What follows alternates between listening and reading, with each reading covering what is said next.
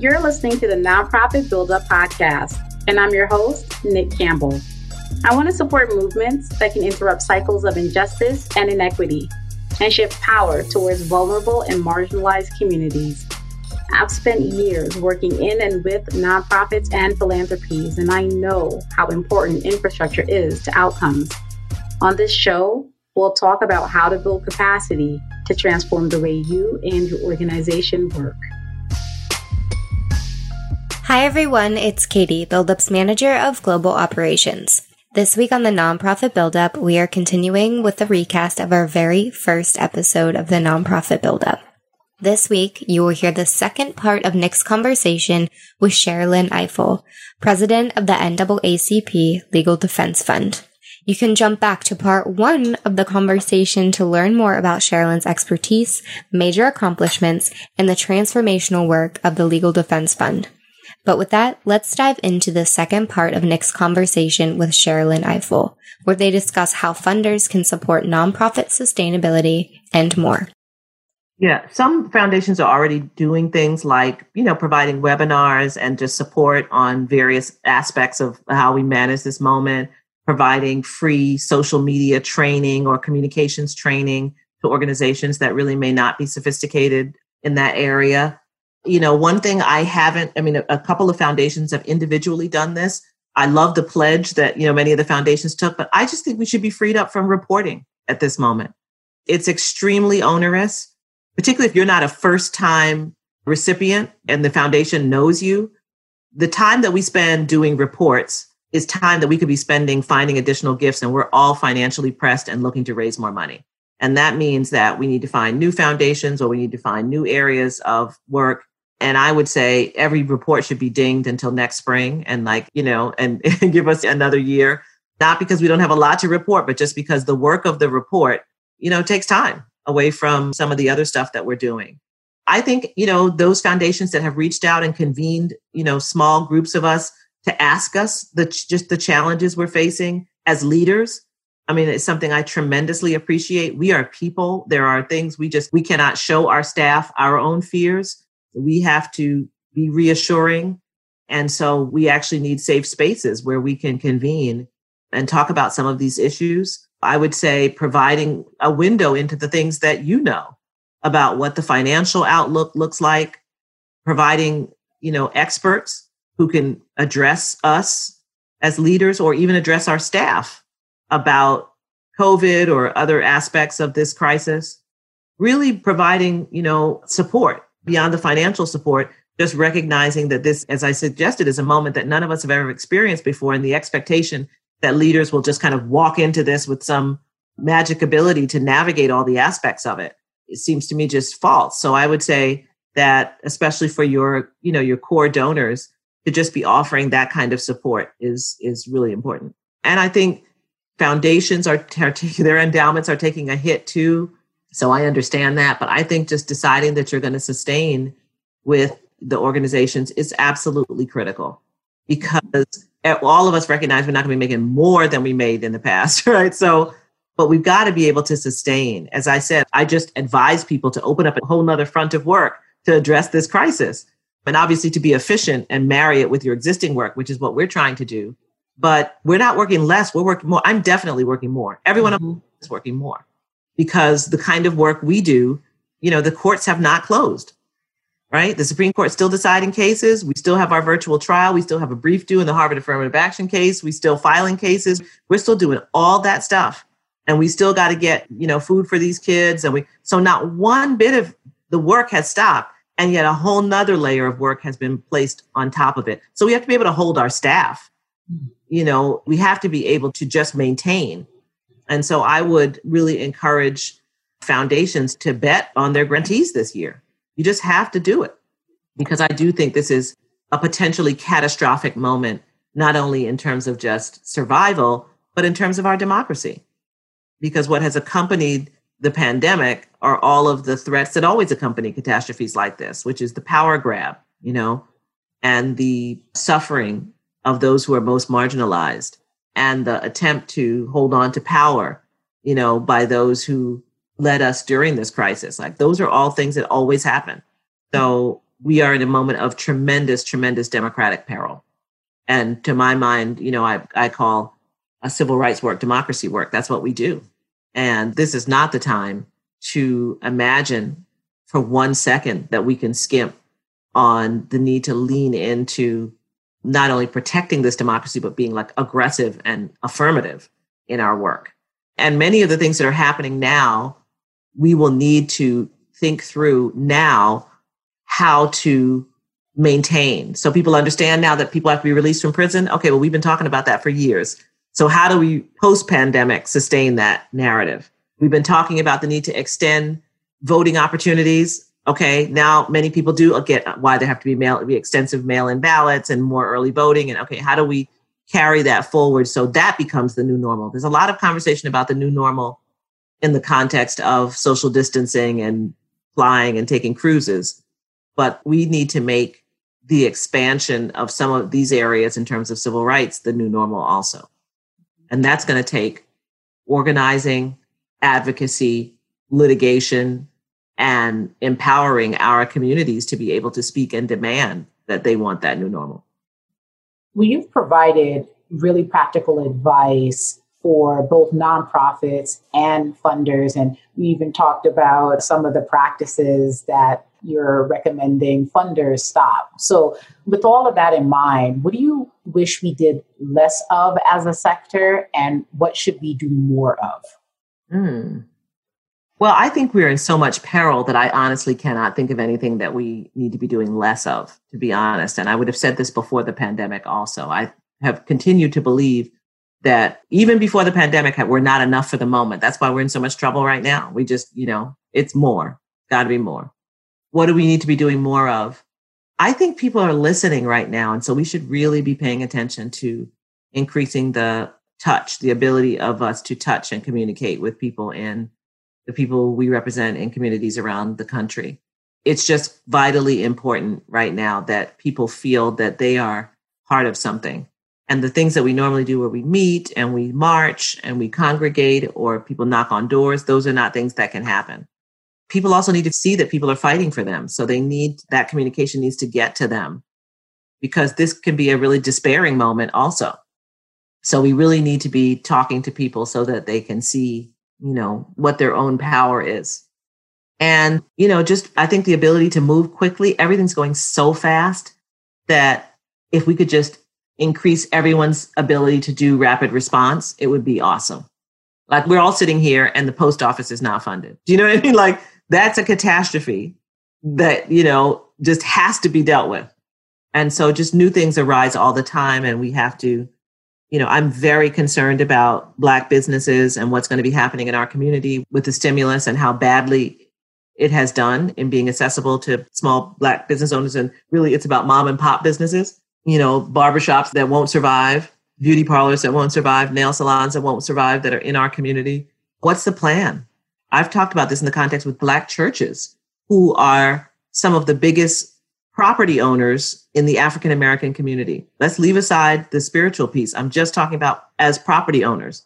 When, the emergency is regarded as over and the foreclosure crisis is over and the forbearance is lifted, those folks are going to have money. The Black church relies on people to come in every Sunday and put something in the plate. And nobody's been coming in. And every church will tell you that online does not approximate that. So we're about to see, unless something is done, a kind of catastrophic property loss in our community, which will increase gentrification. Think about some of these churches and the land that they sit on, where they're located. I think about something like Mother Emanuel in downtown Charleston, if you've ever been there, where the Charleston Nine were killed. It's right downtown, huge church right there at the beginning of the big shopping street. Not a Black community around it anymore, but that's prime property, So I think we need a little bit more creativity around, the exercise I do, which is I try to do it in increments of 1 year, 3 years, and 5 years. When I look back at this time, what am I going to be sorry we didn't do? And one of those pieces, I think, is to imagine what strengths will still exist, what anchors will still exist in the Black community, and have we protected them? Well, I know that I really like when you're talking about being creative and how can organizations show up in that way, particularly as they think about their own planning and their own strategies. But also know that the focus of many nonprofits is often on that programmatic strategy and on the direct asks or the fundraising pieces. And I wanted to talk about infrastructure and raise a question with you, which is LDF thinking about building infrastructure during this time? And if it is, how is it thinking about building that infrastructure? And do you mean fundraising infrastructure, or? And I mean your organizational infrastructure, the organizational foundation that you have to do that programmatic work, to be programmatically creative, thinking about how you're setting up your boards, your operations, your governance structures. And if you're thinking about that now, how does that thinking shift for infrastructure after the pandemic? I like to say that, we have the unique experience of kind of being a little bit ahead of the curve, because we were talking about these very issues and really beginning to make shifts in our board. We had planned to open a Southern office, which, obviously very few people are opening bricks and mortar at this point, but it may be a remote office. But we understood the need to be physically closer, to engage with our communities, to be able to speak more directly to them. So we already understood that. We had increased our support for our internal think tank, the Thurgood Marshall Institute, so that we could do more of our own research and really disseminate direct research to our community. We just had done a big comms buildup so that we could increase our comms capacity. So in some ways, we had kind of, not knowing that the pandemic was coming, but feeling that for all the reasons I told you before, we're in this critical democratic moment. But we have been talking about just who we are and how we show up in the space. We've been thinking about our own branding, because that really is important to grabbing the attention of the people that we represent. And just building collaborations has been really, really critical to our work. But I do think that, what I was describing about like Black businesses, that's kind of why we have our Thurgood Marshall Institute, is because we want to spend some time learning. And that's what the Institute is designed to do, is to help us learn. And one of the things I think is critical in this moment is figuring out what we need to learn to be able to come up with solutions that actually work. And that means that we need to be able to convene people to say, here's what we don't know, and here's what we need to learn in order to make this work. So I'd like to see more of that happening. The truth is, this is exhausting. We're all in this box all day. And so we also have to be a little bit kind to ourselves, in terms of how difficult this is. I actually find that where I'm shifting to right now is some solitary time to study and to read and to write in the 4 waking hours that I have that I'm not working, because I think it's important to try to diagnose this moment and understand what it is we're in. And I think too many of us, we're doing so much that we can't see it. And, I'm a big legal historian. And so this all happens within an ecosystem, and trying to understand the ecosystem. I'm very interested in what my profession is doing. That's the kind of creative thing that we're not talking about in the civil rights space, but I'm talking about it. What has happened to the legal profession, and the need to activate the profession in a way that resets some of what I think has been eroded over the past few months. And that really is critical to us, an infrastructure that we need to be able to do civil rights legal work. So I think being able to kind of have a little drawback time to see the whole, instead of just see the pieces that we're working on, or the pieces that are in our face, or the pieces that Trump has served up for the day, is one of the biggest challenges of this moment. But the earth is shifting beneath the ecosystem of civil rights in this country. And we need to be able to see that shift to figure out how to take advantage of it. So I do think that it's vital that we spend some time doing the intellectual work of change.